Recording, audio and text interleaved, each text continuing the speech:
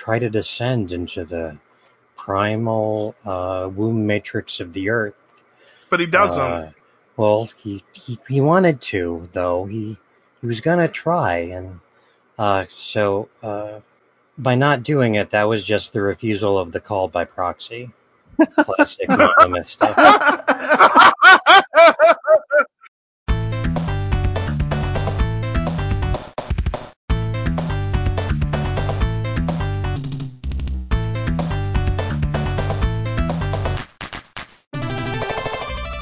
Welcome, Mega Faithful Congregation, to this, the 7th reading from the Book of Mega Drive. Today's episode is Brave Battle Saga. The radical Mega Drivers joining me today are... It will soon be Shrug, but for now, it's Rudy. Hi, it's me, Ramona. Hi, I'm Candia, and I just lost 2 levels because I haven't saved enough in this game. I'm your host, Automatic Tigress. Together, we will explore 4 increasingly challenging zones: the Blast Zone, the Fantasy Zone, the Labyrinth Zone, and the Death Egg Zone. First up, as always, the Blast Zone.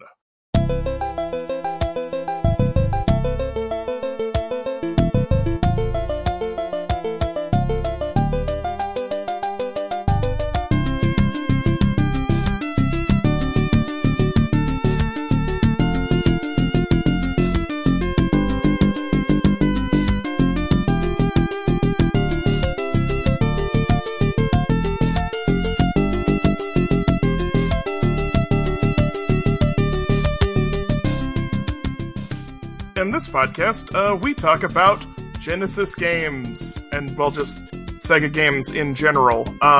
But, for now, Genesis games. Yeah, get on Mario. Hey, Mario, you walking across the street, Mario? Get out of here. What's with this split screen in Mario Kart? Sonic can go really fast. Hey, Mario, why don't you get back on the train and go back to New York, Mario? I guess this was Mario, we don't want you here.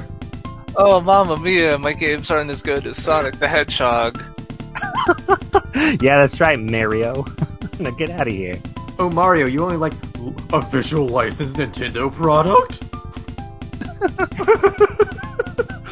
Nintendo's seal of quality. If it's such a seal of quality, how come you put it on, I don't know, Booger Man? Earth Defense Force on the Super Nintendo, which has that banjo guy on it. That one. That's Phalanx. That's Phalanx. And it's also pretty Same, good. Different. Yeah, it's Phalanx different, is okay. different games. I like okay. Phalanx, yeah. There's multiple banjo guys. It's cool. I guess Nintendo's pretty cool. I'm coming around on this. Yeah. Traditionally, here in the Blast Zone, I guess we passed through the Burn Zone for a minute. Where we gave our 5 minutes of hate for Nintendo to get ourselves hyped up for this cast. This is where we talk about the feel of the game and the gameplay and our experiences actually playing the game, like, as a game. The mechanics of it, the structure of the game, that kind of thing. Well, I think we should start this game off by by ruining the title, which is, there's 2 ways of writing the name. For the Steam release, it was Brave Battle Saga, but there's also several places on the internet that have it as Barver Battle Saga, or the romanization. That's not the right word for Chinese, but the English alphabet characters for the name has it as Tai Kong Sangshi. Tai Kong Sangshi sounds pretty good. I don't know what it means, but I like it. It's better than Barver Battle Saga. And of course, sometimes it's known as Final Fantasy, because this game is not really an official game release. Not originally. Didn't get that Sega seal of approval. See, this is what happens when you don't put the Sega seal of approval on things. So this was developed in Taiwan and found some success there, and especially found a lot of success in Russia, from what I understand. And like a lot of these ROMs, eventually ended up in the United States in giant dumps of ROM sets, and that's how it became known. And now today, you can just buy it on Steam, apparently from people who own the rights now, Pico Interactive. What a wild journey from a bootleg Taiwanese game that's popular in Russia and known as Final Fantasy in Russia to official Steam release owned by someone who's Pico Interactive. I don't know. That rules.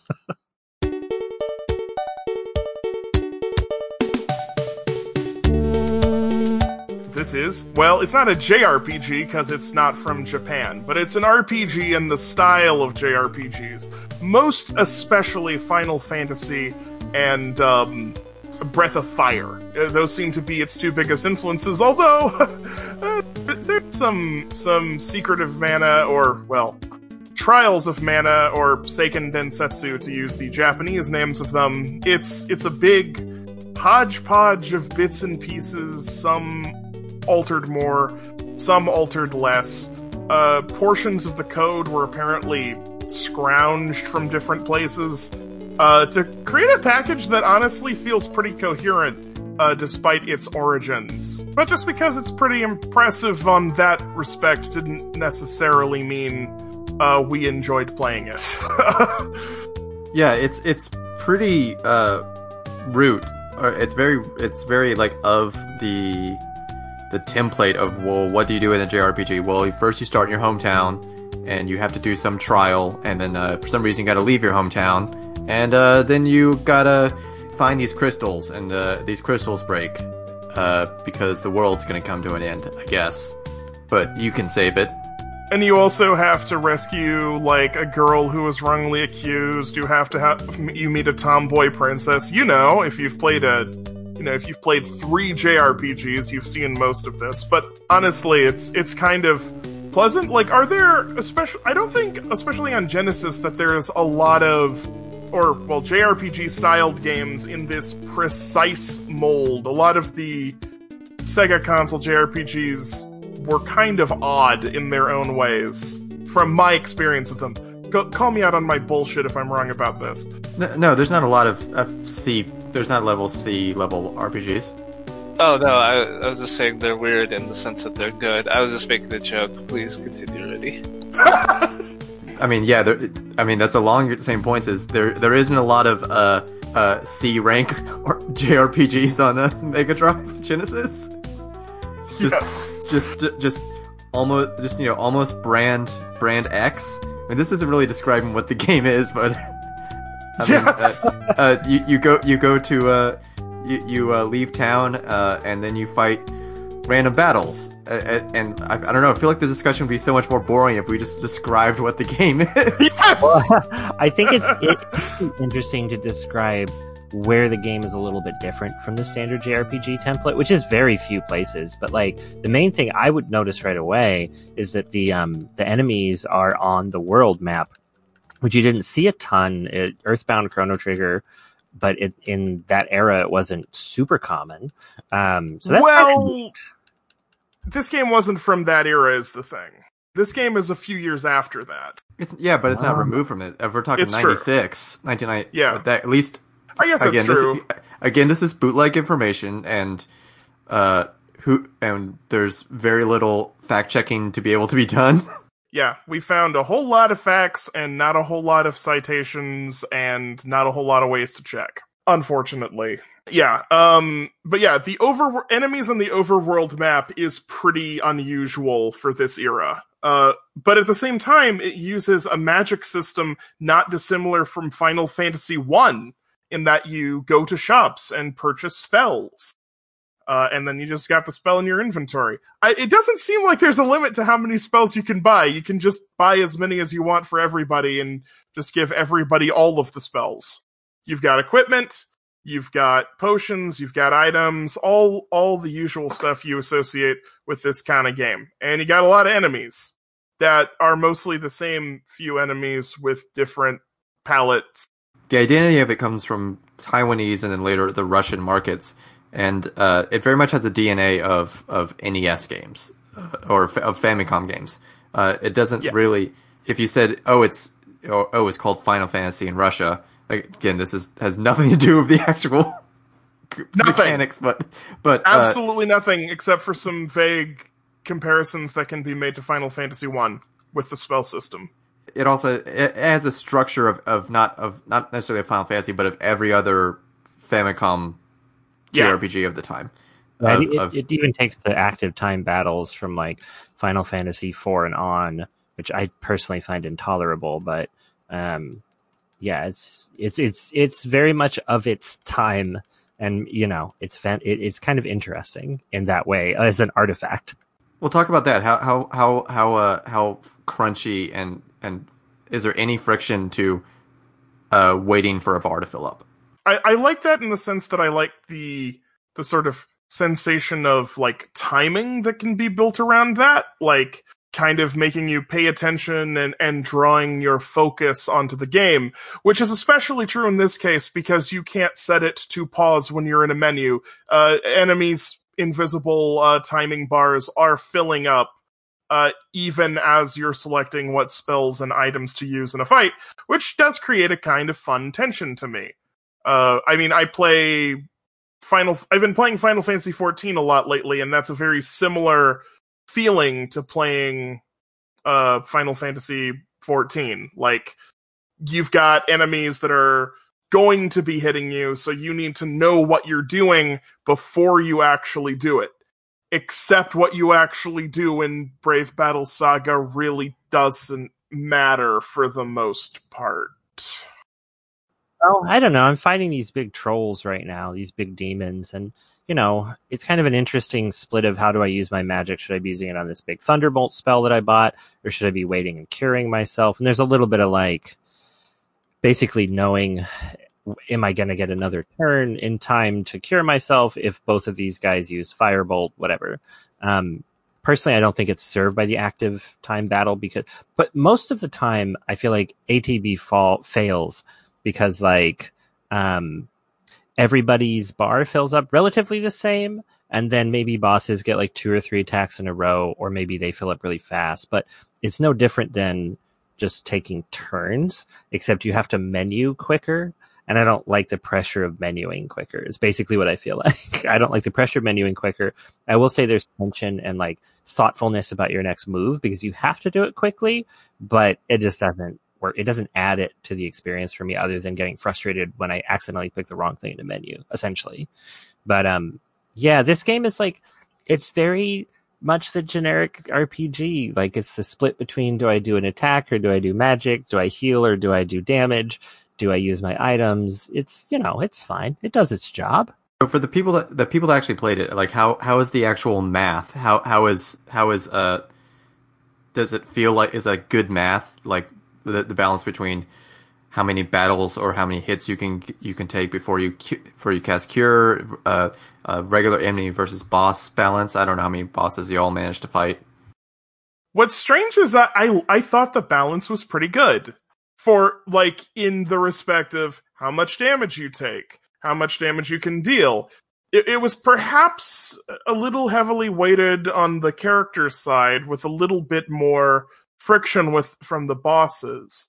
But I was surprised, because I really expected a game that was, a quote-unquote bootleg, an unofficial game, to have much worse balance than this. And while the balance wasn't great, it tended to be in the favor of players as opposed to being aggressively dangerous.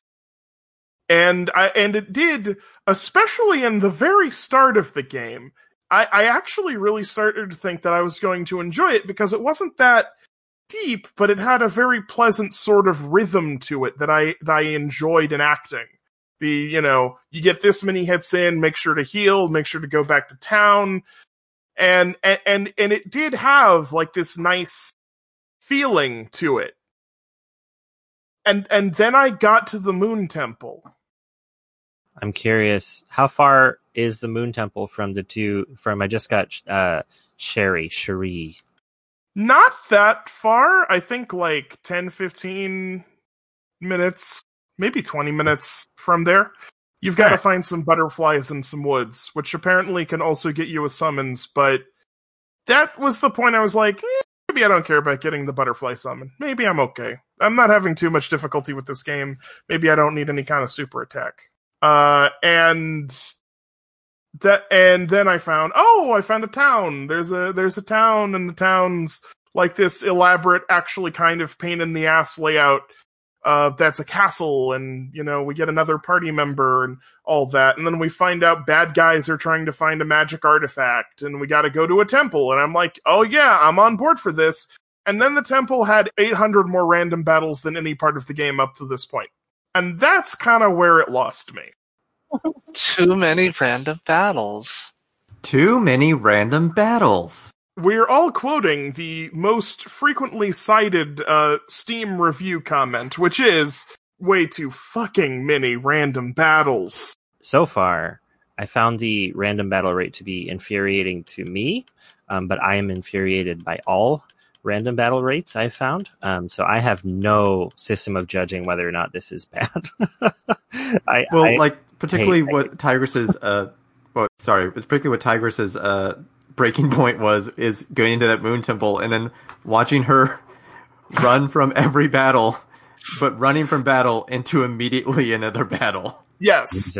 I played all 400 hours of Persona 4. I want some record of what I play and have played for my enjoyment in my life. I love Dragon Quest. I love old Dragon Quest. I thought there were too many goddamn random battles in this.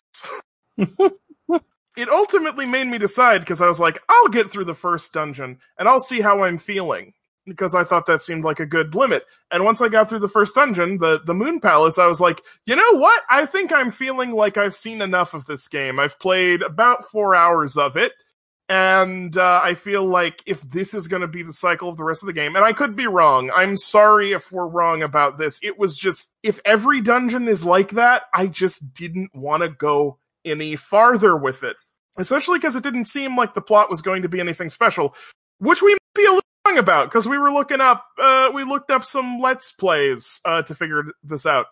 Which isn't that wild, because functionally for at least one of the people here, it was a Let's Play. I do wonder, that's I think the most interesting thing about bootleg stuff, generally speaking, is it's a reflection of some desire for a game that you can't otherwise get or that you want more of.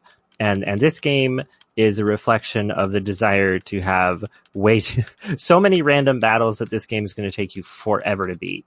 It's like a time sink. It's like it's fucking 1996 in Taiwan and then Russia, and we need a game that will use a lot of time, and this answers that very, very well, I think.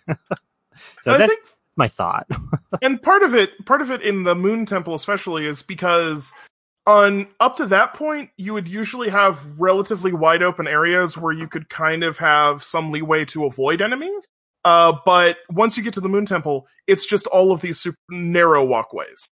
But at the same time, for some reason, even though those narrow walkways mean you're hitting enemies more often, they at least doubled the number of enemies per screen that you can run into.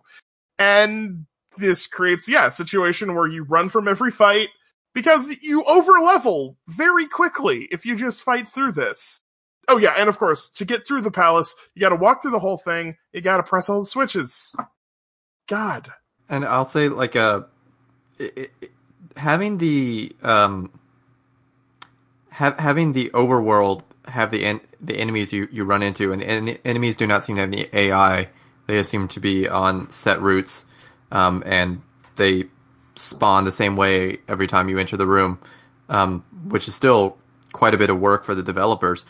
But there is sort of a dice roll, because it doesn't matter what the enemy looks like. Once you go into the battle, it could be anything of the set for each area.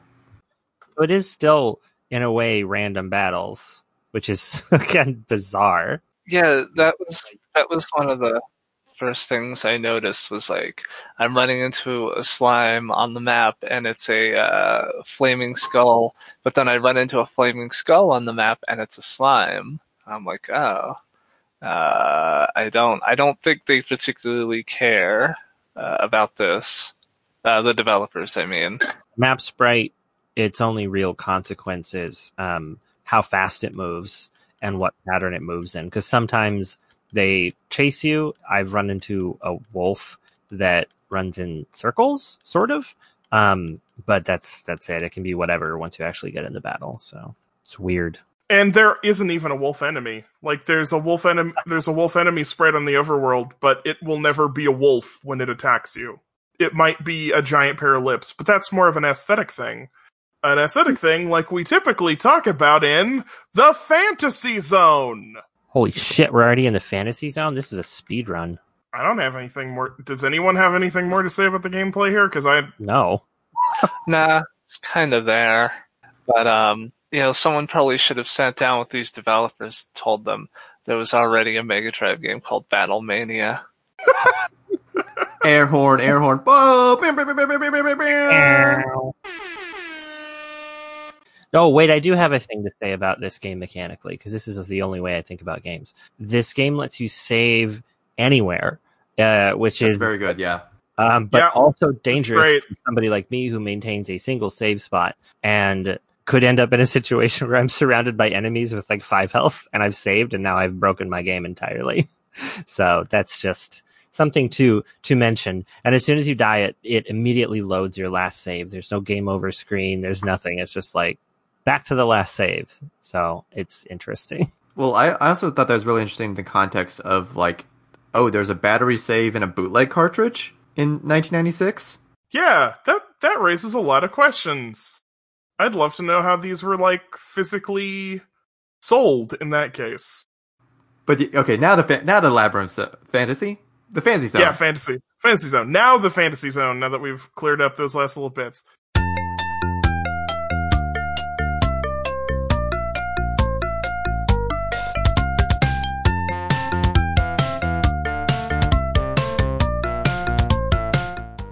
Here in the Fantasy Zone, we talk about the fantasy of the game, the visual and auditory fantasy world that it conjures for us, the graphics, the music, the sound effects, the narrative, all that good squishy stuff.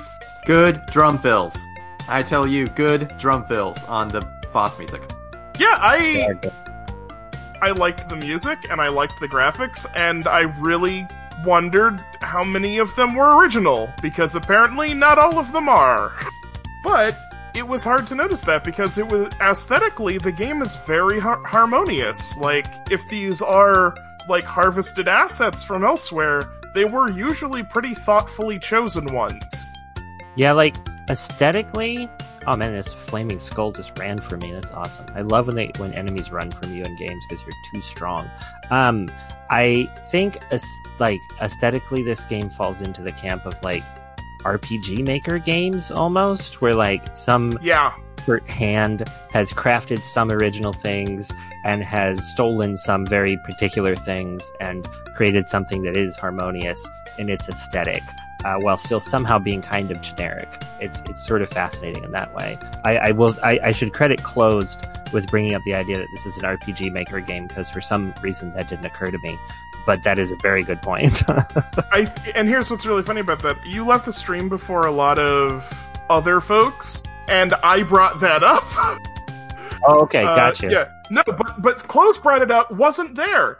So what I'm saying is, that's a good observation, because 2 people both said, this is an RPG Maker game. Well, critically in a different way, it is an RPG Maker, except they also handcrafted the battle system and walking around, and the opening crawl, which is great looking. Like, the opening, for maybe it's linguistical problems, yeah, there you go, is as professional as any other Sega Genesis game. Yeah. Oh yeah, the intro is like, I mean, not to sound like a gamer or anything, but it's fucking hype. Like, I was really into this because of the intro. Yeah, I'd definitely say the game's intro is poggers.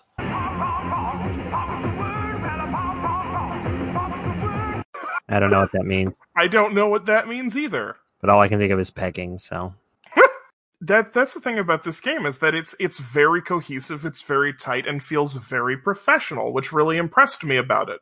And when I say it's an RPG Maker game, I don't mean like it was just a shitty asset flip. I mean this in the sense of a lot of RPG Maker games I encountered when I was sort of roving around the peripheries of the RPG Maker community, where you would get these games that, despite using pre-made assets, and again, I don't know how many of these assets are ripped. I've tried to find information about it. A lot of people say that a lot of the assets were ripped wholesale, but not a lot of articles or forum posts that I've been able to find have said exactly where. I think through playing it, some of the sprites seem to be from Seiken Densetsu 3, was that right? Yes, the trees are absolutely ripped from Seiken Densetsu 3. Don't quote me on that. I could be wrong, but the second I saw the trees, I thought Seiken Densetsu 3. They are at minimum heavily Seiken Densetsu inspired trees, it's fair to say, I think. Yes. What I suspect happened with these graphics is they probably altered they probably had to alter them somewhat because they were taking them from Super Nintendo and putting them onto Sega Genesis, which uses a different palette system and everything, so you'd have to do some adjustment for all of this. Even if you were just taking raw assets and plopping it in. That would take work. Yeah, it should. I should also be clear in saying I don't mean RPG Maker game as derogatorily. It's just a very specific style. You can play an RPG Maker game that has got totally original assets and a change battle system, and it still has that fingerprint of RPG Maker on it, which is sort of fascinating in and of itself. And it's almost weird that this has somehow replicated something that it didn't come from. Well, I think the feeling we're trying to describe is enthusiastic amateur project. It does feel like enthusiastically amateur and copying the, I mean, for the time, AAA, but for, big studio style, and really doing a good job of it while still having that fingerprint of amateurism, which is fascinating. This game is just distinctly playable. If I had tons of hours that I just needed to burn, this would be a great game for that. Even though I ran up against the limit, for me, of just the infinite random battles, it was so playable, which was what shocked me about it. I guess that's the last category, but whatever. We're mixing everything today, as we always do. Perhaps more so. Were there any particular art assets in this game that you thought were especially memorable or appealing? I can think of one that I wouldn't say is appealing, but is going to be burned into my brain for a while. Well, I can tell you that I picked up this second party member named Cherie, who I was told was just a random girl who showed up in an inn and then was captured. And then as soon as we got in battle, she has wings and she's shooting people with a bow. And I think that's a tail, or that's a bow. That's not a tail, but she's definitely got wings. What the fuck? Where did those come from? Yeah, she has this weird succubus design, which it feels like one of those points of there being three different storytellings. There was the guy that was creating the overworld sprites, there was the gal making the battle sprites, and then there was the theoretical what the story was going to be, almost in a Square Enix PS3 era, that these three things are unrelated. I mean, the assets. One thing I think the reason she has the wings might be because a lot of the battle sprites are very reminiscent of Breath of Fire. It could be also that I don't recognize where she's stolen from. Yes, right. And every Breath of Fire game has a lady who has wings. And I don't know if this was a sprite taken from it, but it was heavily inspired by Breath of Fire aesthetically at the very, very minimum. And the fact that you almost always, the first woman you encounter or the second woman you encounter is a lady with wings. Just like real life. It is notable. And in Breath of Fire 2, she has black wings. But the sprite does look significantly different from Breath of Fire 2's character. But very reminiscent. I looked at the battle sprites for Breath of Fire 1 and 2 last night just to see if there was any sort of, if anything was just straight up ripped from it. And no, they were not. Yeah, the battle sprites seem to be original, or at least much more significantly modified. That said, here is a sprite from Breath of Fire 2. I'm dropping into podcast chat, which the listeners can hear. See? I mean, oh my god. Sorry, I keep getting into random battles, and it's annoying me. Oh, fuck, I'm gonna die. Too many random battles. Too many random battles. Whatever. Uh-huh. That's the thing. This game is really charming, and then the random battles start to sit in. I do know, I looked up a little bit, skipped around some Let's Plays of this game to kind of figure out where it goes, and where it goes is apparently to a space station. Hell yes, Phantasy Star 5. I don't know. I don't know anything. Hey everyone, this is a Dying Earth game! No shit, huh? That's a genre. Doesn't necessarily mean the Earth is actually dying, but it's a genre. It just means a distant future where magic and technology become increasingly intertwined and indistinguishable from each other. It's a very, very common JRPG style game trope. Yeah, and your theoretical goal is actually destroying the world, or you think you're doing something good, but you're actually doing the bad thing. Yeah, yes, which is another classic Final Fantasy plot twist.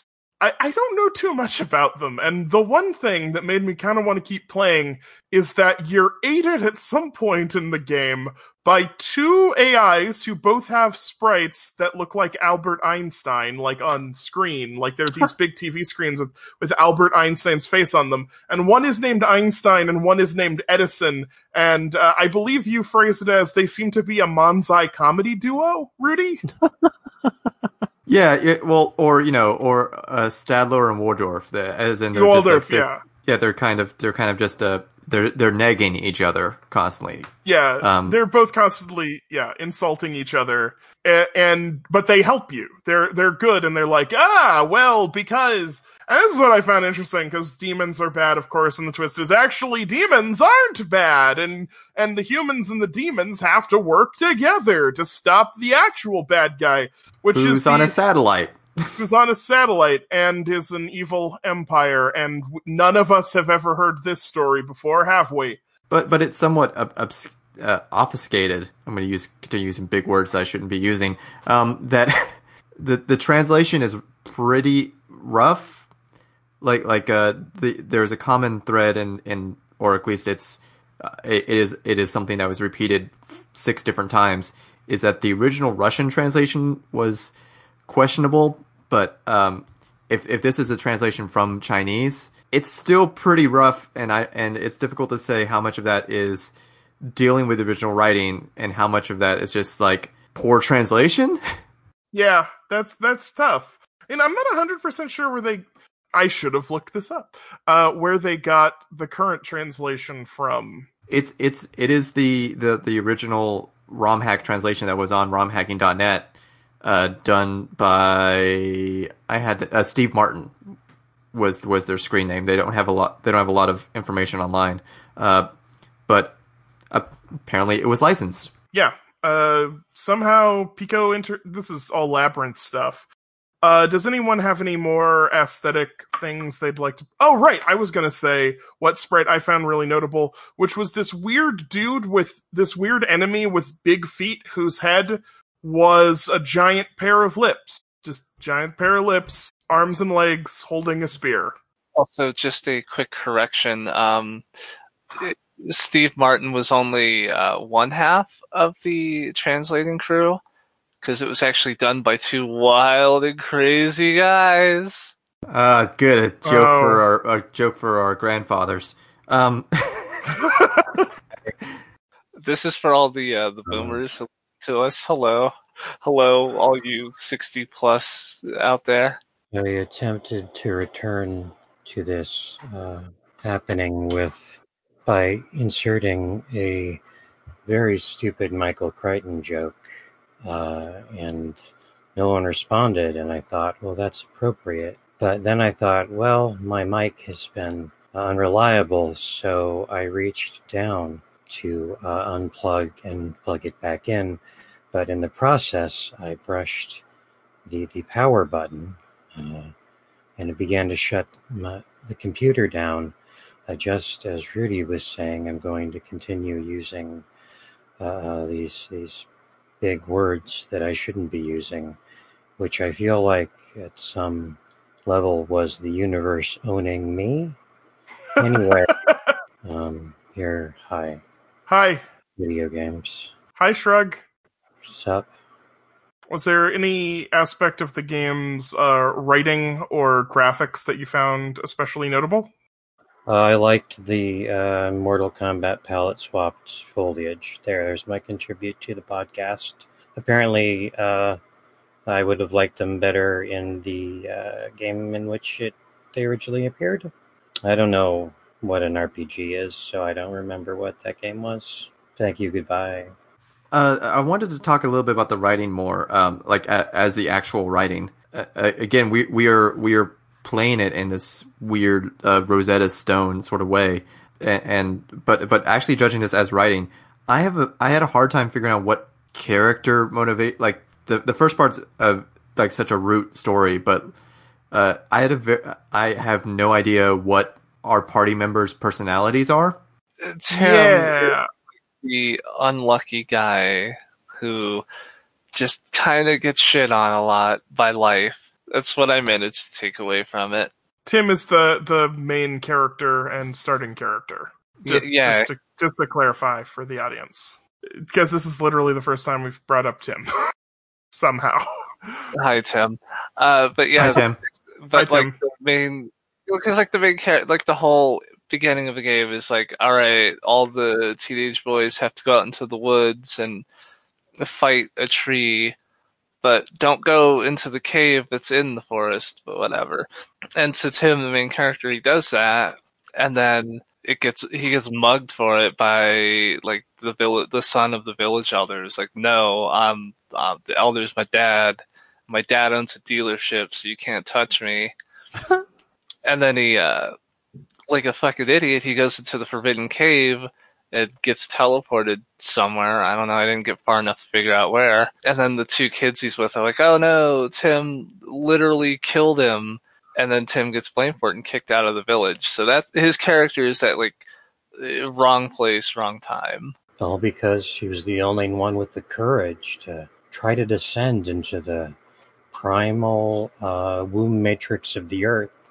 But he doesn't. Well, he wanted to, though. He was gonna try, and so by not doing it, that was just the refusal of the call by proxy. Classic Mammoth stuff. Everyone else was gonna stay up on the surface, fighting trees, aka phalluses, remaining in the world, the isolated world of. Well, I saw that tree. I can't deny it looked like a phallus. Purely masculine youth, just dudes being dudes, hanging out, unable to progress to the next stage of maturity, which involves, you got to get down into that hole. But our hero, Tim, hi Tim, tried to get in that hole. But he didn't. Was punished. He very explicitly did not want to go in the hole. It was the other people who bullied him who went in the hole and wanted to go in the hole. The hero was a good boy and didn't go in the hole. Yeah, he actually went in the hole because he thought someone had fallen into the hole, and he was trying to do the brave thing to rescue. Well, so he did refuse the call of the hole, as any classic hero on their mono mythic journey would, and then hearing somebody else facing the peril of hole, tried to help them, tried to give them a buddy boost, tried to give them a little of that grassroots movement to help them through their whole experience. It all makes sense when viewed from a structural level. Like, I wanted to say one of my favorite, like, it did actually make me laugh. The translation made me laugh, and again, the translation is real rough. But like that, it's like, it is forbidden to go in the forbidden cave, and do not go, and you should expressly not go in it. It was the line was along that, and I thought that was really funny to have one of those A is A sentences. The forbidden cave is forbidden. Forbidden. Why is the forbidden cave forbidden? It just is, says the game. It's in the fucking name, Tim. Tim, sit down. Don't go to the forbidden cave. It's forbidden. That's really the problem, is that it's just idiots like Tim who don't understand words. Tim didn't go fight a into tree. the cave until other people were endangering themselves by going into the cave.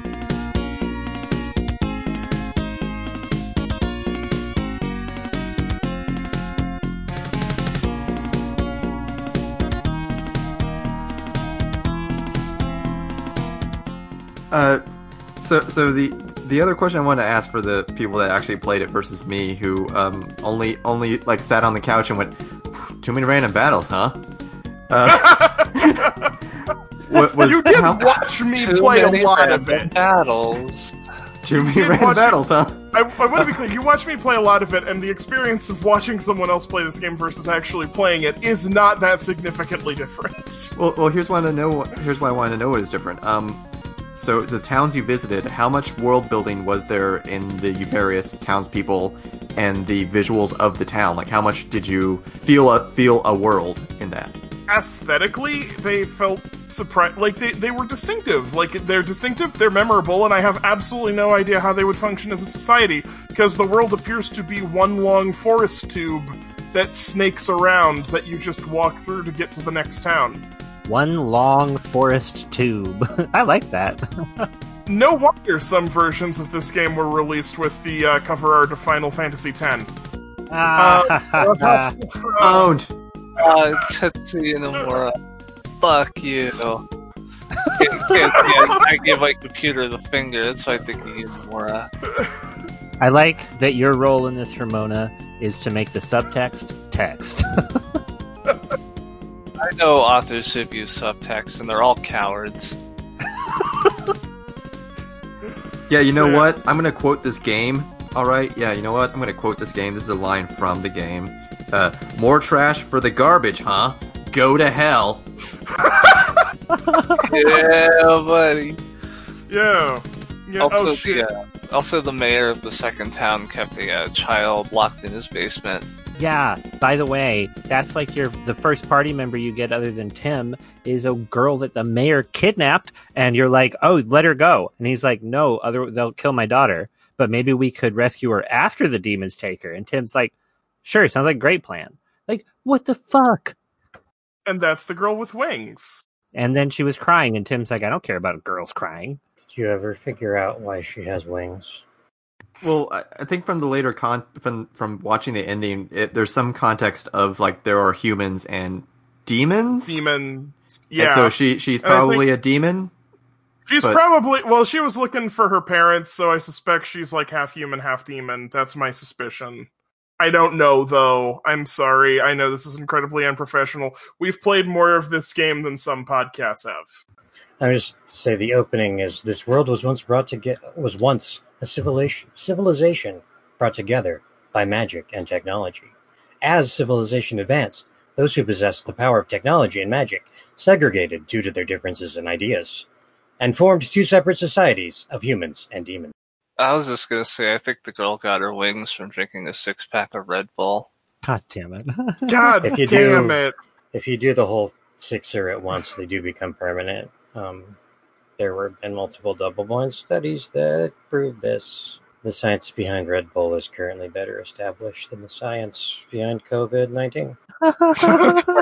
She fucking shotgun that shit like Steve Austin drinks his beer.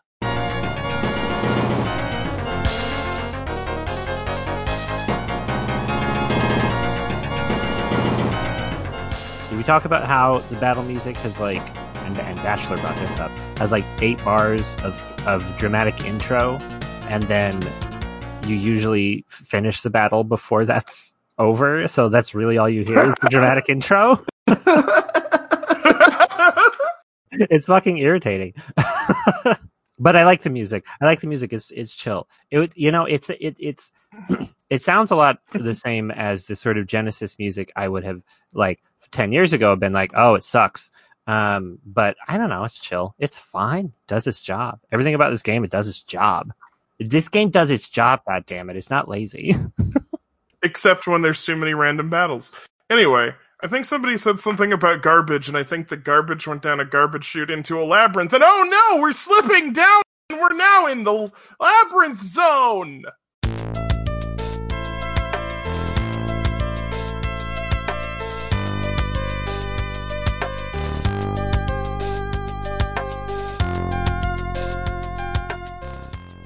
I'm covered in garbage. I hate this. Here in the Labyrinth Zone... Look out for dialects. What? I don't get it. I don't get it. It's a Star Wars reference, okay. Oh, that's why I don't get it. like the Dianaga. I thought those were the phallic robots from Doctor Who. Yeah, I get confused sometimes when it's late and I'm looking at a website I shouldn't be looking at. DalexGoneWild.com. I stepped on Tigris' hosting. Here in Labyrinth Zone, we discuss meta stuff about the game. That's the traditional definition of meta, where we talk about the context of the game, which we've discussed a little bit, tidbits about the game, cultural stuff that popped up about the game, that kind of thing. Not necessarily a thing in the game, but stuff about the game, and peripheral to the game. And I think you had something about the language here, Rudy? Yeah. Well, I've got 2 points. I guess I'll try and combine them. First off, that we played an English translation of a Taiwanese game that seemed to have some popularity from a very rough Russian translation, and I was trying to think about the sort of rough and slapshot method of the story and delivery, and I was wondering how much of that was because this is so much of an homage to NES JRPGs, and so how much of that was the fact that probably these kids in Taiwan, these young adults in Taiwan that programmed this game, played Final Fantasy, the Famicom Final Fantasies, blind in Japanese, and kanji would not help you because those games didn't even have kanji. They were all in katakana and hiragana, so you wouldn't have any context. You just it is almost like picking out, like making your own story because you don't understand the language, and then like half writing that down, and maybe it creates more of a mood than I thought it did. Yeah, I mean that's very similar to what the director of the Souls series, Hidetaka Miyazaki. Hidetaka Miyazaki, yeah, said the writing in Demon Souls and Dark Souls was inspired by sort of understanding English, like understanding a bit of English and reading untranslated English fantasy novels and getting drips and drabs, but not understanding everything and trying to put together what was going on from these fragments. I like that we're talking about Dark Souls. We never do that on these podcasts. I'm not making fun of you. I think that's really a very interesting comparison. I like the idea of somebody making a game or writing a book or whatever based on like an unformed impression, a not fully formed impression of something, simply because they didn't have the tools to understand it at that time. Like, that's awesome. Like, that's such a cool concept. Yeah. And the fact that Dark Souls could codify that, and this is something that almost seemingly, maybe, we don't know the full story, but accidentally did that kind of thing where it's like, these are the broad strokes of a JRPG at the time, and we're recreating them even though we don't know the fine details. Like, that's super cool. Yeah.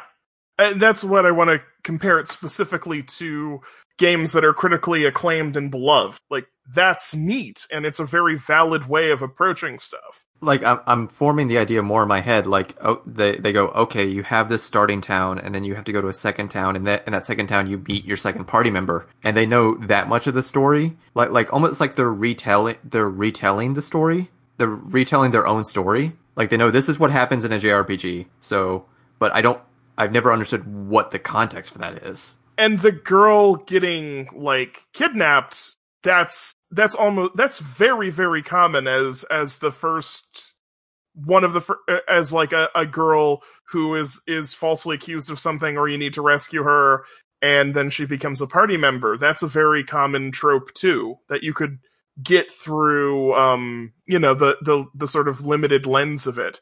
I wish we had more information about the development of this game, because that would interest me probably more than the game itself. I'm sorry, people who worked really hard on this. Well, no, I mean, it's a 24-year-old game. Like, it's a bootleg. It was a passion project that was also a product. And so I think the idea of the development being more interesting to the game is not necessarily insulting, because this was, an almost amateur game made. I don't know. It's just, I agree. I think that the development of this game would be more interesting than the actual game itself.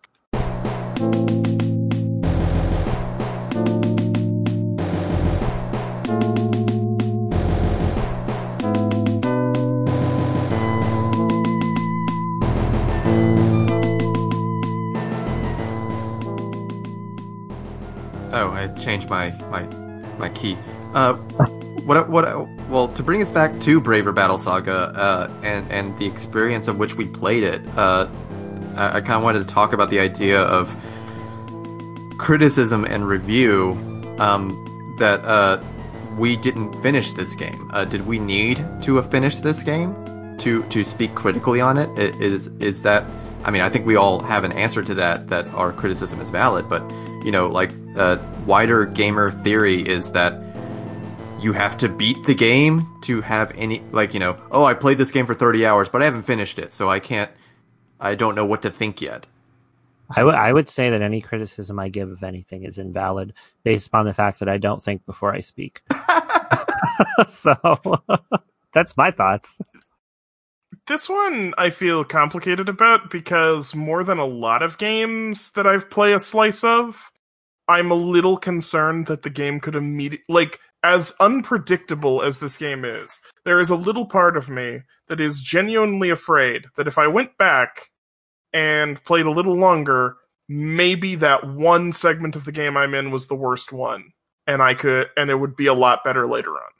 That's a concern I have personally. But at the same time, I also had to evaluate up to the point I got, and I was like, do I want to play this more?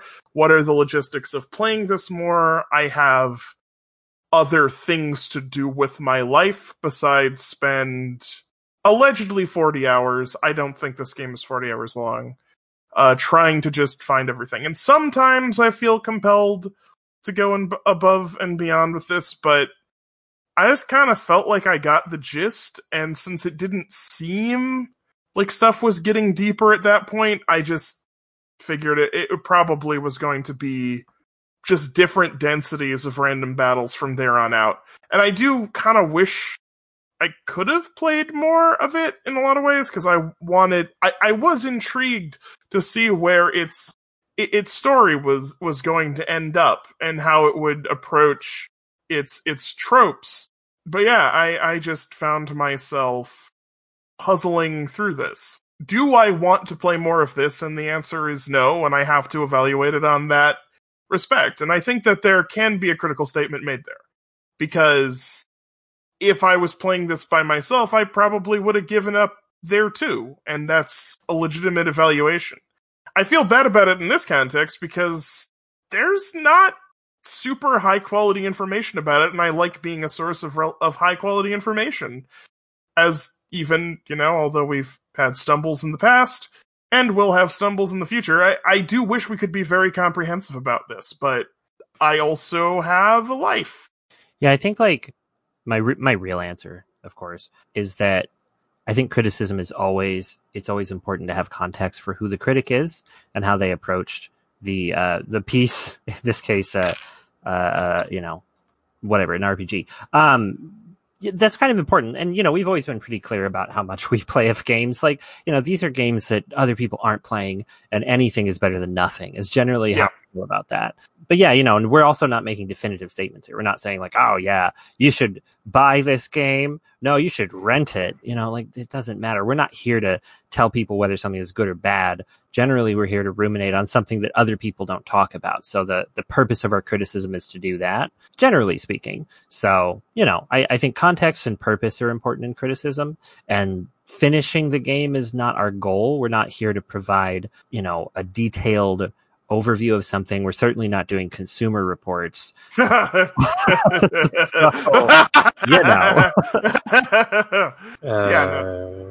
think, you already said most of what I would want to say in broad strokes.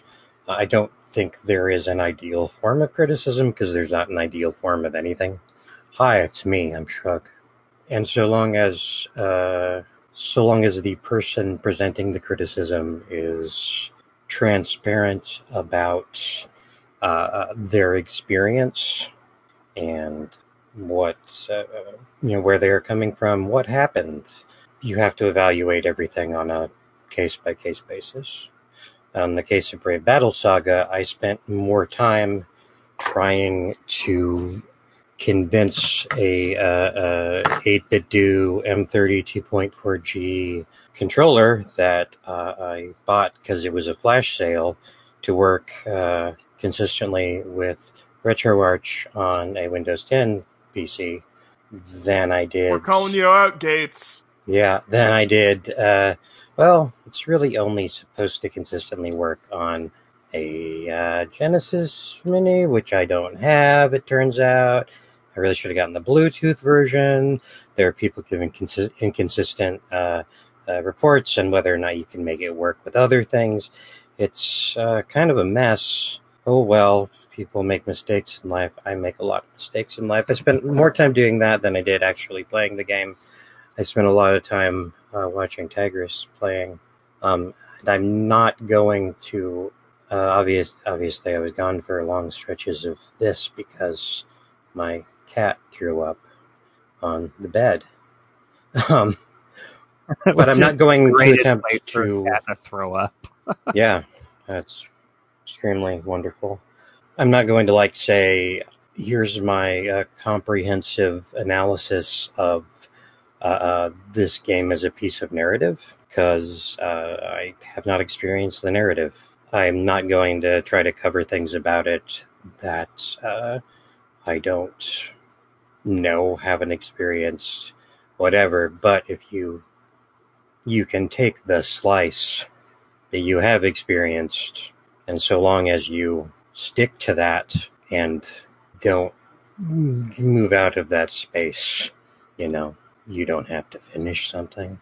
It's just a matter of the scope of your commentary kind of defines what you actually have to have done with the thing, experienced or engaged with in the thing that you are criticizing. In conclusion, games critics are terrible to video games, and these reviews are farm fresh. Quickly sourced video game reviews, free range. I'm allowed out into my yard anytime I want to go, and I still give reviews. And they taste. It's been very true of this episode, especially. I wanted to talk about a concept in my brain about the context of criticism. What I find fascinating is stuff like I described to my mom, or I showed pictures of Pokemon to my mom and told her to name them or something like that. Which is, it's a BuzzFeed article or whatever, but that kind of stuff is also super interesting as criticism, because it's these outsider perspectives of what the fuck is going on in this game. I don't understand it.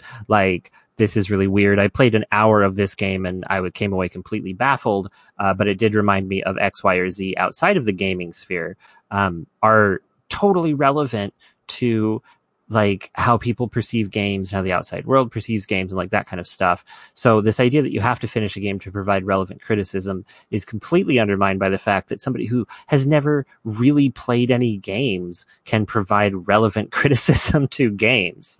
They provide a fresh perspective. So that was just a thought I had. Back before the late unpleasantness, when I was semi-regularly going over to my sister's place to play Breath of the Wild with my nephews, very slowly working my way from a beginning file while they raced ahead of me.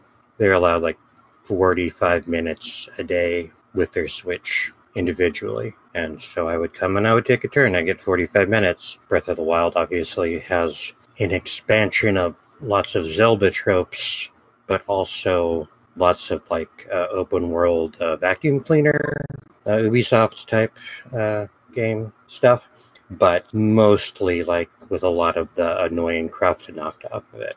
Everyone knows this. It's not really worth explicating. But when I encountered things in my blind from the start playthrough, I don't spend a lot of time like looking at big, notable AAA series franchise games that I don't play, and I didn't have a Switch until pretty recently. I would use a sort of like in-group vocabulary to describe the things that were happening within the game. Like, I got to the first tower where you do the Ubisoft thing, and I just naturally called it, oh, it's an Ubisoft tower. And my nephews and my brother-in-law were like, what? I'm like, how do I explain that? And these things kept coming up of, I'm going to say this, I'm going to say that, and it's just, there's all this shorthand, or I naturally said, because, hey, I did play Ocarina of Time, I kept saying Z-targeting for doing a lock-on. It meant nothing to anybody except me in the room. I don't know that this is going anywhere, really, but... I enjoyed it, though. Yeah, there's just all this context and culture and craft that if you've been doing this stuff for so long, we have like bolted onto ourselves, and you don't really realize, or you might not really recognize all of it until you actually have to communicate about this stuff to somebody that is a 58-year-old, like my brother-in-law who hasn't played a game since Pong, or my 12 and 9-year-old nephews who only know about games from their similarly aged neighbors, you know. Right, like context is everything in this stuff, and even language betrays context, and it's weird too, because like if somebody said, I read the first half of this book and I dropped it, and here's my big review about this book, I'd be a bit annoyed, because I'm like, it's just finish the book. But I think that's a bit of like a time differential too. It's like even the longest book is done long before the longest game, you know, like, so there's a bit of like, you know, maybe it is hypocritical of me. I expect you to finish watching the movie if you're going to review the movie. I don't necessarily expect you to finish playing the game if you're going to review the game. So I don't know. I think if someone, like as somebody who is prone to saying, I got to this point in this thing, usually I hope it comes across in sort of a self-mocking way, but not always.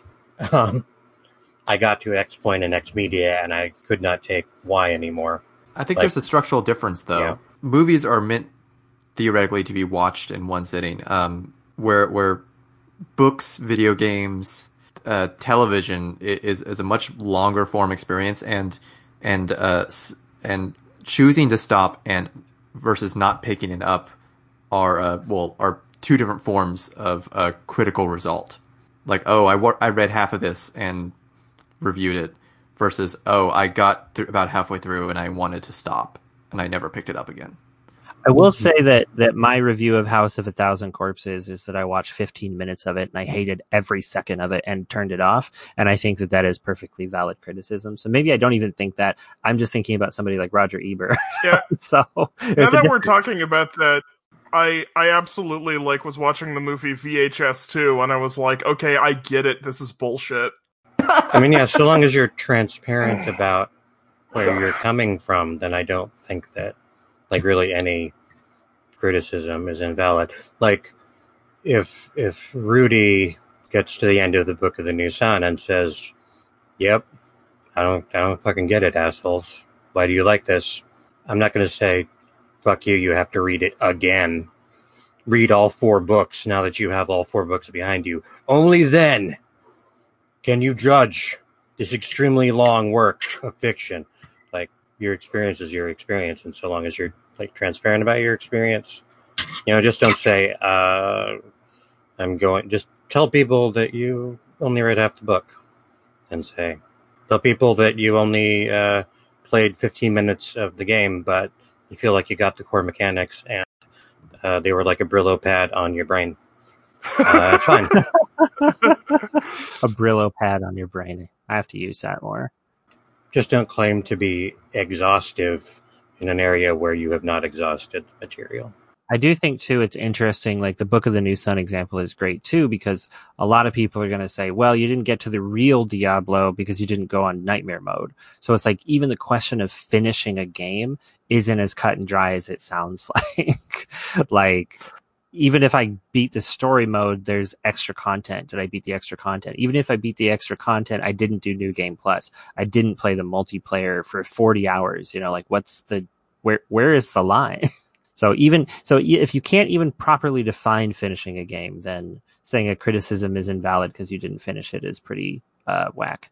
So yeah, and speaking of critical evaluation, we are going into the Death Egg Zone.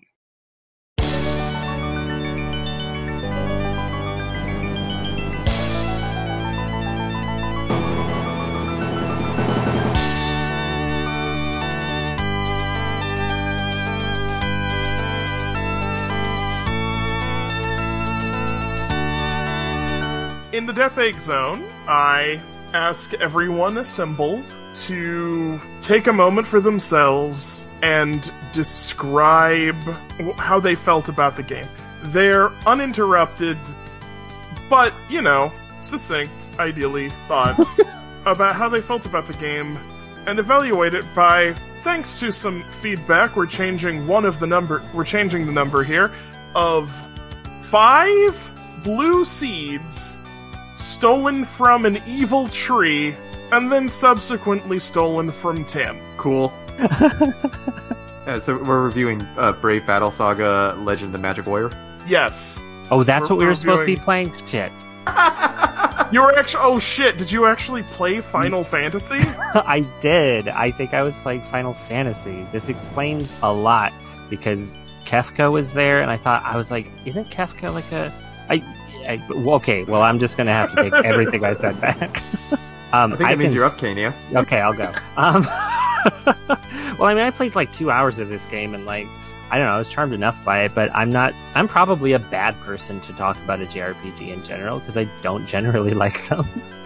I can count on one hand the number of JRPGs I've finished. So it's, taking that into account, I felt the same about this as I do any other mid-budget RPG. It seems to get the job done. If I needed to have a game to just grind for up to potentially 40 hours, this would be a perfectly fine way to do that. As it stands, I don't have any real need for it. The story sounds like it goes places, but I'm not willing to put myself through the hours of tedium to me and do it. But it was charming enough, and I could see how somebody would enjoy it. I could certainly see how you would enjoy this game if you had a lack of other games. If you were itching for another Final Fantasy and they just weren't coming to your country, or they weren't coming out, or they weren't in the language that you understood, this would be a perfectly reasonable substitute for it. So that's my feeling on it. So I would give it 2.5 out of 5. What was it? Blue seeds stolen from an evil tree and subsequently stolen from Tim. 2.5 out of 5 of those.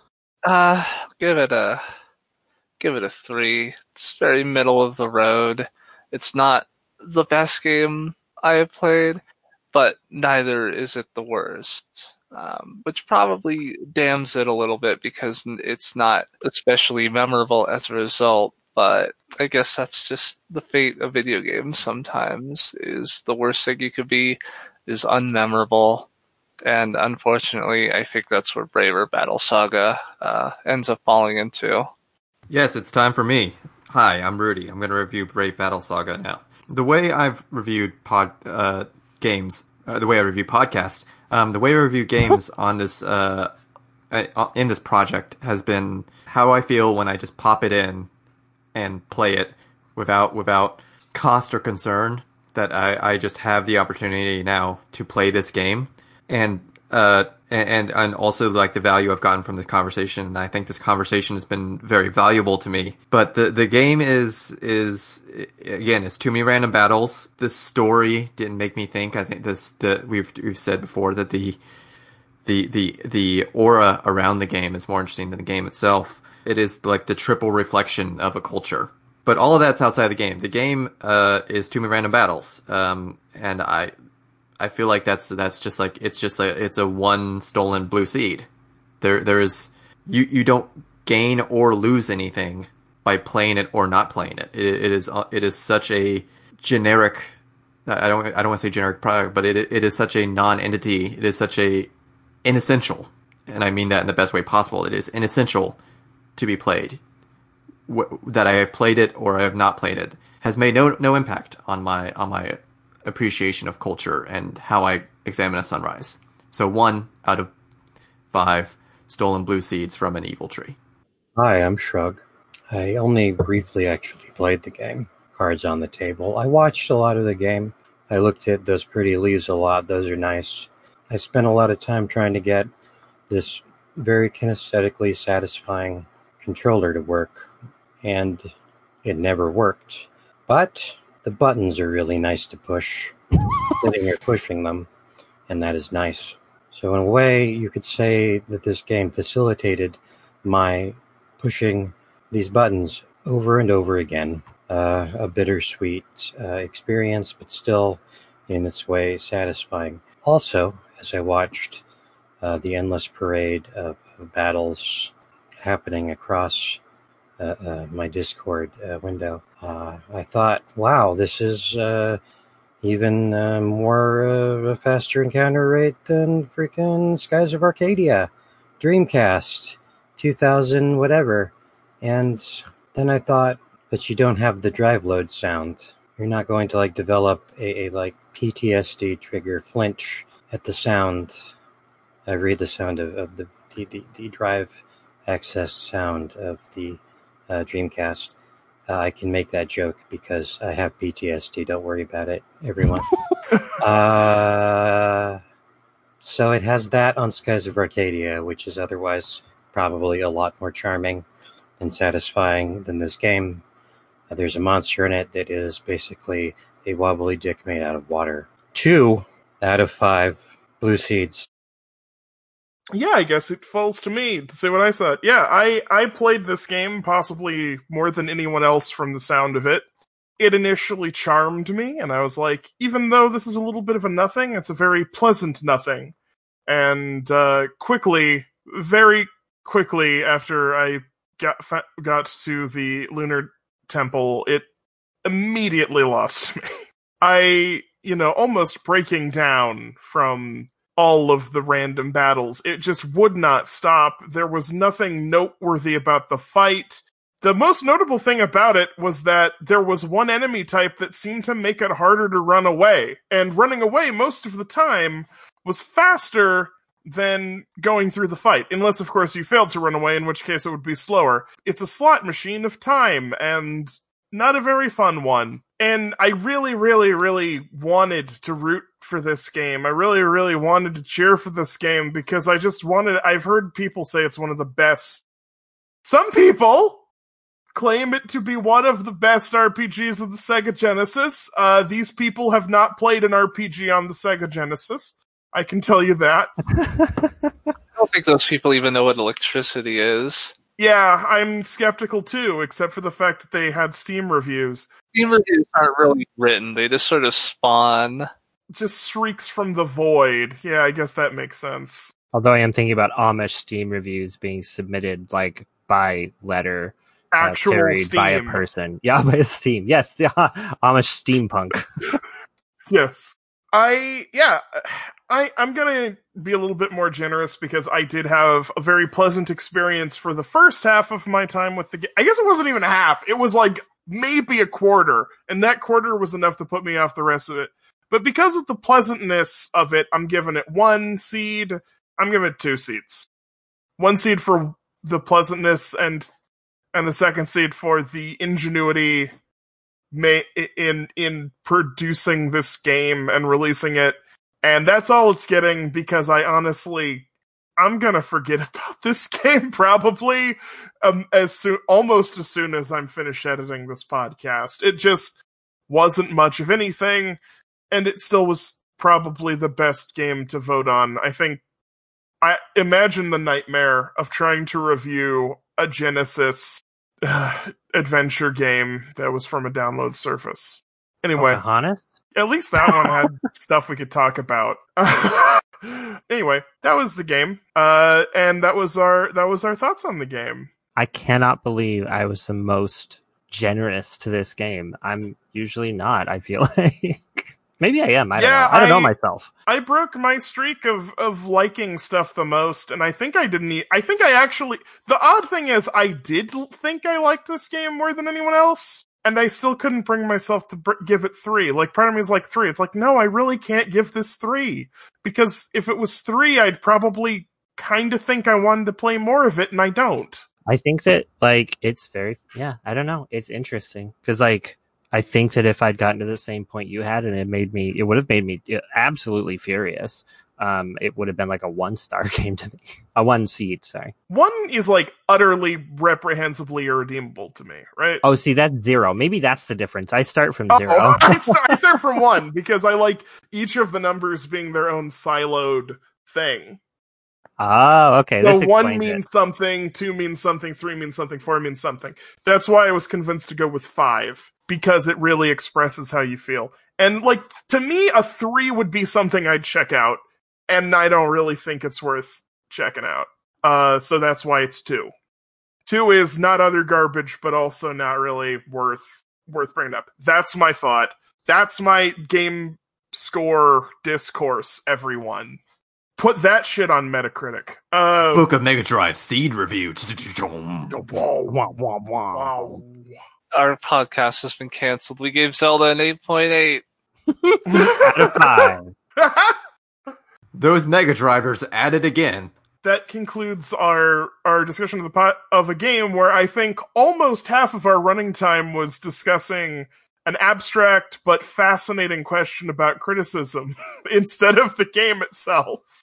In usual classic, awkward Book of Mega Drive fashion, we've come to the end of the episode, and there's an important question. Where can we find all of you? Hi, I'm Shrug. I was not present for much of this. I had very little to actually say about a video game. I'm at Shrugopolis on Twitter. I have baby tabletop games on nub.zone. That's what it is. I own that domain for a reason, I'm sure. I'm on No Rangers Allowed. I'm Shrug on the forums. I'm on the other thing on this feed. Probably all of it. Please send help. Hi, I'm Rudy. If you like these video game thoughts, you can find more video game thoughts on hingeproblems.com. It's a podcast. I've just also released an essay about the GP32 and my experience trying to find a smart media card. If that sounds interesting, I think you should read it. It was interesting. You should read it. Hi, I'm Ramona. You can find me on the website lonelyfrontier.net. That has all of my contact info, and you can also see what I am doing at the moment. It is mostly just playing video games and watching YouTube channels about trains. Sounds ideal. I am Kania. You can find me on the selectbutton.net forums as Vassal Kania. You can find me on Twitter as It's Kania. There's no underscore there. I just remembered there's not.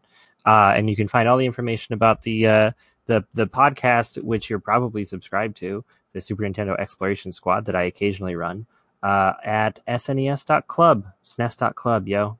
That's it for me. Yes. I have a YouTube channel that someone just subscribed to, and I don't know who they are. I don't know how they found me. And then they left a comment about doing thanks for a series that I never finished. So if you find that, congrats. It's like an Easter egg. Hi, I'm Automatic Tigress. You can find me on Twitter as @AutomaticTiger. My SEO is hell. You can find me on the forums, the Select Button forums, at Automatic Tiger. There too. That's where I am most places. And you can check out automatictiger.itch.io to download a tabletop RPG about giant robots I made called What's So Cool About Super Robot? It may be a basically incomplete ashcan of a game, but I still think it's pretty neat. You can find out more about this podcast, The Book of Mega Drive, at Book of Mega Drive, which is cool. It's a very at Book of Mega Drive on Twitter. It is very rarely updated because I literally have attention deficit disorder and feel awkward about bothering people. But we have updates about the podcast and what we're doing on there. It's also the place that you vote for our next game. Well, not our next game, but the game after the next game. Because the next game, it's a Mega Driver's Choice. And that Mega Driver's Choice is Stavekoff's choice, and that choice is Elysia Dragoon! Finally, a good game. Shit.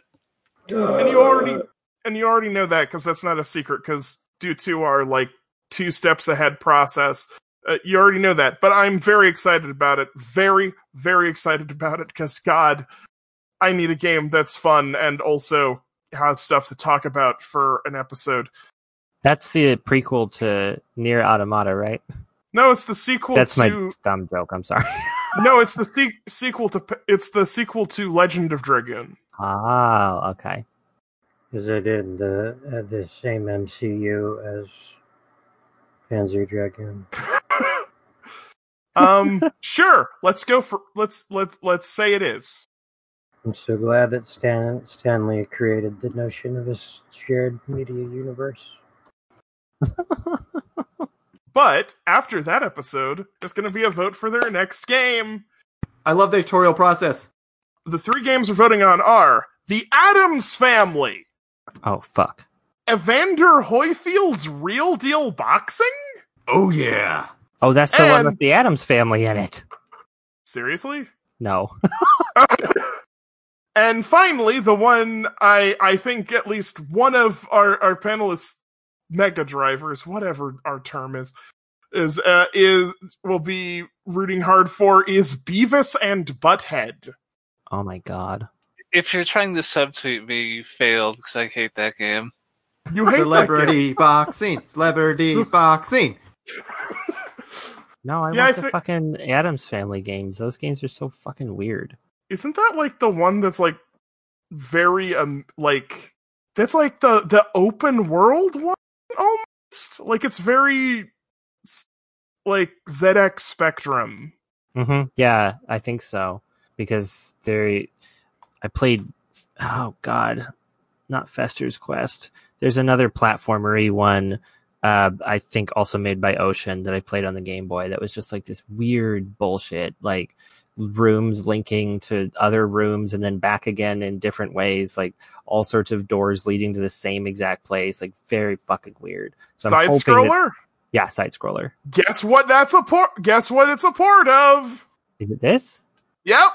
Sweet. That's what I want. Yeah, 2 more versions. Yeah. I think that's the one I played. It's interesting. I actually, of the games there, I think that there's interesting things to talk about with all of them. At the very least, with Beavis and Butthead episode, we can just watch some Beavis and Butthead, which I would be down for, personally. I don't know what that says about me as a person. You can feel free to evaluate that, audience. And playing a sports game. Sports games just don't get coverage. And the Genesis had a lot of boxing games, actually. That's a weird thing about the Genesis. But it had an unusually large number of boxing games. Well, I will simply be comparing it to Super Punch-Out, so maybe pick that one. I don't know. Yeah, I don't really know. I think all of these are going to be awkward, but I think they're also all going to be fun casts to play, and also ones that I don't feel too bad about only sinking an hour into a piece. Sorry for peeking behind the curtain about the process here. The process that's completely transparent in that I only ask people to play an hour. You said behind. Something cornholio. Bunghole. Hoarding all the TP from my bunghole. Daria. There was a Daria game too, but it wasn't very good. Is it better or worse than this Beavis and Butthead game? Oh, it's fucking, it might as well be fucking Final Fantasy VII by comparison. So Final Fantasy VII compared to Brave Battle Saga. Yeah, I mean, if we do Beavis and Butthead, you're gonna get me talking about my immense childhood disappointment when I finally played it. I mean, that's human interest. That's great. I want to hear that story if we do that podcast. Well, then I guess the gamers are going to have to vote for it, or else I'll have to find something to talk about with the Addams Family other than Raul Julia being M. Bison, or talking about Evander Holyfield without, finding something else to talk about other than him getting his ear bitten off by Mike Tyson. Wait, that's the guy who got his ear bitten off by Mike Tyson? Yep, Evander Holyfield. Jesus Christ. All of these are going to be fascinating episodes. Maybe we can lure Bachelor on Addams Family, because I know I think Bachelor likes the original comics a lot, or at least has respect for them. As always, with our usual sign-off of, we don't have a sign-off, thank you for listening to the Book of Mega Drive. I hope you all come back next episode, which hopefully will be coming out regularly again. That's the hope, and hopefully that won't sound really funny when you hear this, because it took like a year for this episode to come out after the last one or something like that. I don't think it will, though. Bye. Bye. Good night, gamers. Listen to heavy metal music and lie to your parents.